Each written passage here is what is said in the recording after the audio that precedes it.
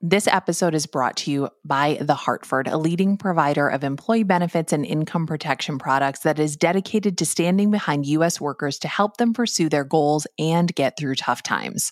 For more information about The Hartford, visit thehartford.com/employee benefits. We've also got a link in our show notes. Huh. Watching Kyle's unboxing videos again? Yeah, he always finds the coolest...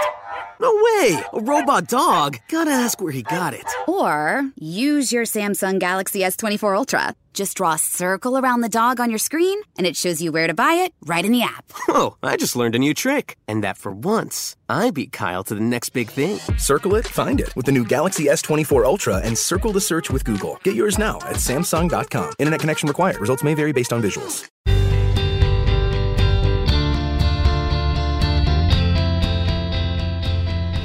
Hello, good people. My name is Jeremy Norton, and it's going to be okay. I've been a Minneapolis firefighter EMT for 23 years, since 2000. What's funny about the job is we really don't fight much fire. Weird, right? We've got the big red trucks and the cool fire gear. Some of us can grow hunky mustaches, but most city firefighters spend their careers running EMS calls, not running into burning buildings. We respond with the paramedics to the wide and wild range of 911 medical calls in Minneapolis. We often get there first, and if you're dying, you will need all of us to revive you, to do multiple crucial actions simultaneously, then carry you from wherever you are out to the ambulance to the hospital. If you're not dying, well, that's great. It's a strange and wonderful job. Few people really understand what's going on behind the closed doors of our friends and neighbors. Even if we love to gossip, we don't know what's happening for real. And emergency responders have an all-access pass. We see the acute emergencies, we see the slow declines, we see the sick and the scared, the depressed and the dying, the hopeless and the hurting. The fragility of human bodies and the stunning resiliency of the body and the soul. It is, I tell you, a rare and wonderful job. Frequently, though, you dialed 911 because the nurse line told you to, or you checked WebMD, which said it was either indigestion or your final breaths. So you dial 911, and here we come, rumbling up your street in our fire truck, rattling windows, tripping car alarms. We fill your space, asking questions, poking and prodding you, doing an assessment, asking you questions. Our radios squawking, our medical equipment everywhere, our brawniness filling the space. And quite often, all you need is reassurance and calm, not CPR. But we come crashing in now because that's how 911 operates, clumsily. What's great about being a firefighter is our sense of purpose. We try to improve somebody's bad day. Being of use is a great thing. We get to see people as they are, witnessing their realities, understanding their hardships, appreciating the paths that led to this specific moment. It's a lot.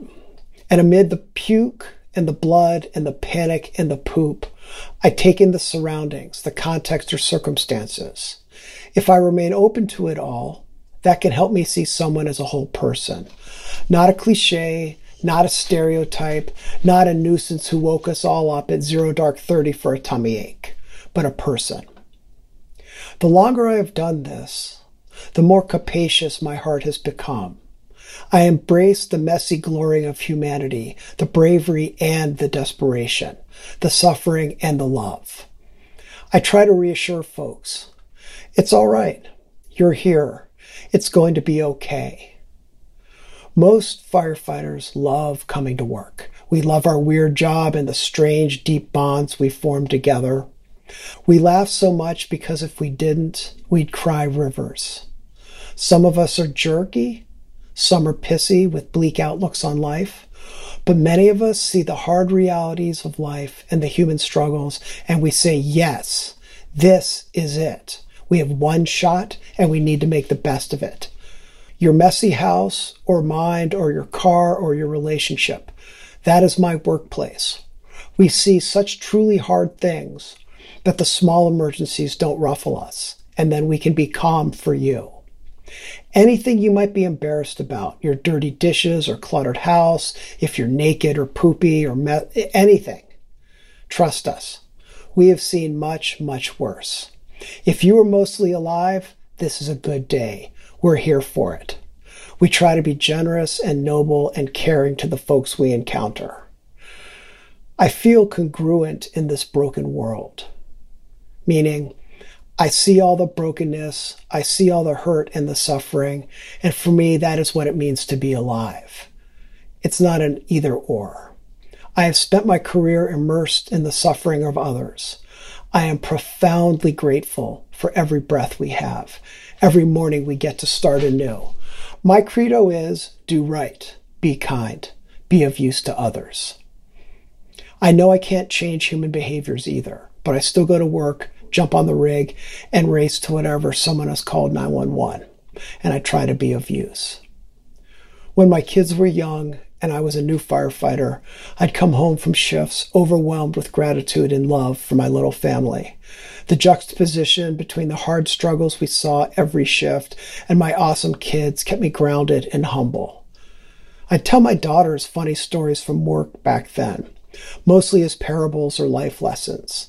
I'd cut out the worst parts, omit the grim pieces just to protect their young minds, but I gave them the rough details. And when they were young and they got upset about things, I'd ask, are you hurt or are you mad? Are you sad? And I'd listen to them. And then I'd say, hey, take a breath. Breathe. Good. Let's breathe together. Good. Just like that. See, it's going to be okay.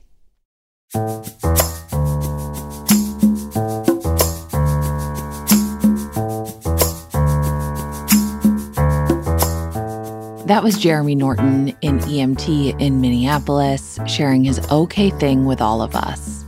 You can hear more of Jeremy's story over on Terrible Thanks for Asking. His episode is called The Trauma Sponge. This has been It's Going to Be Okay. The okay thing changes every day. It's different for everyone. Today's okay thing is not the jackhammer outside of my window, but maybe that is an okay thing because we all like when things work, and sometimes you got to jackhammer some stuff up. Let's get back on topic. It's Going to Be Okay is an independent podcast and a production of Feelings & Co. Our team here is Marcel Malikibu, myself, Michelle Planton, Claire McInerney, Megan Palmer, and Grace Berry. Our theme music is by Secret Audio.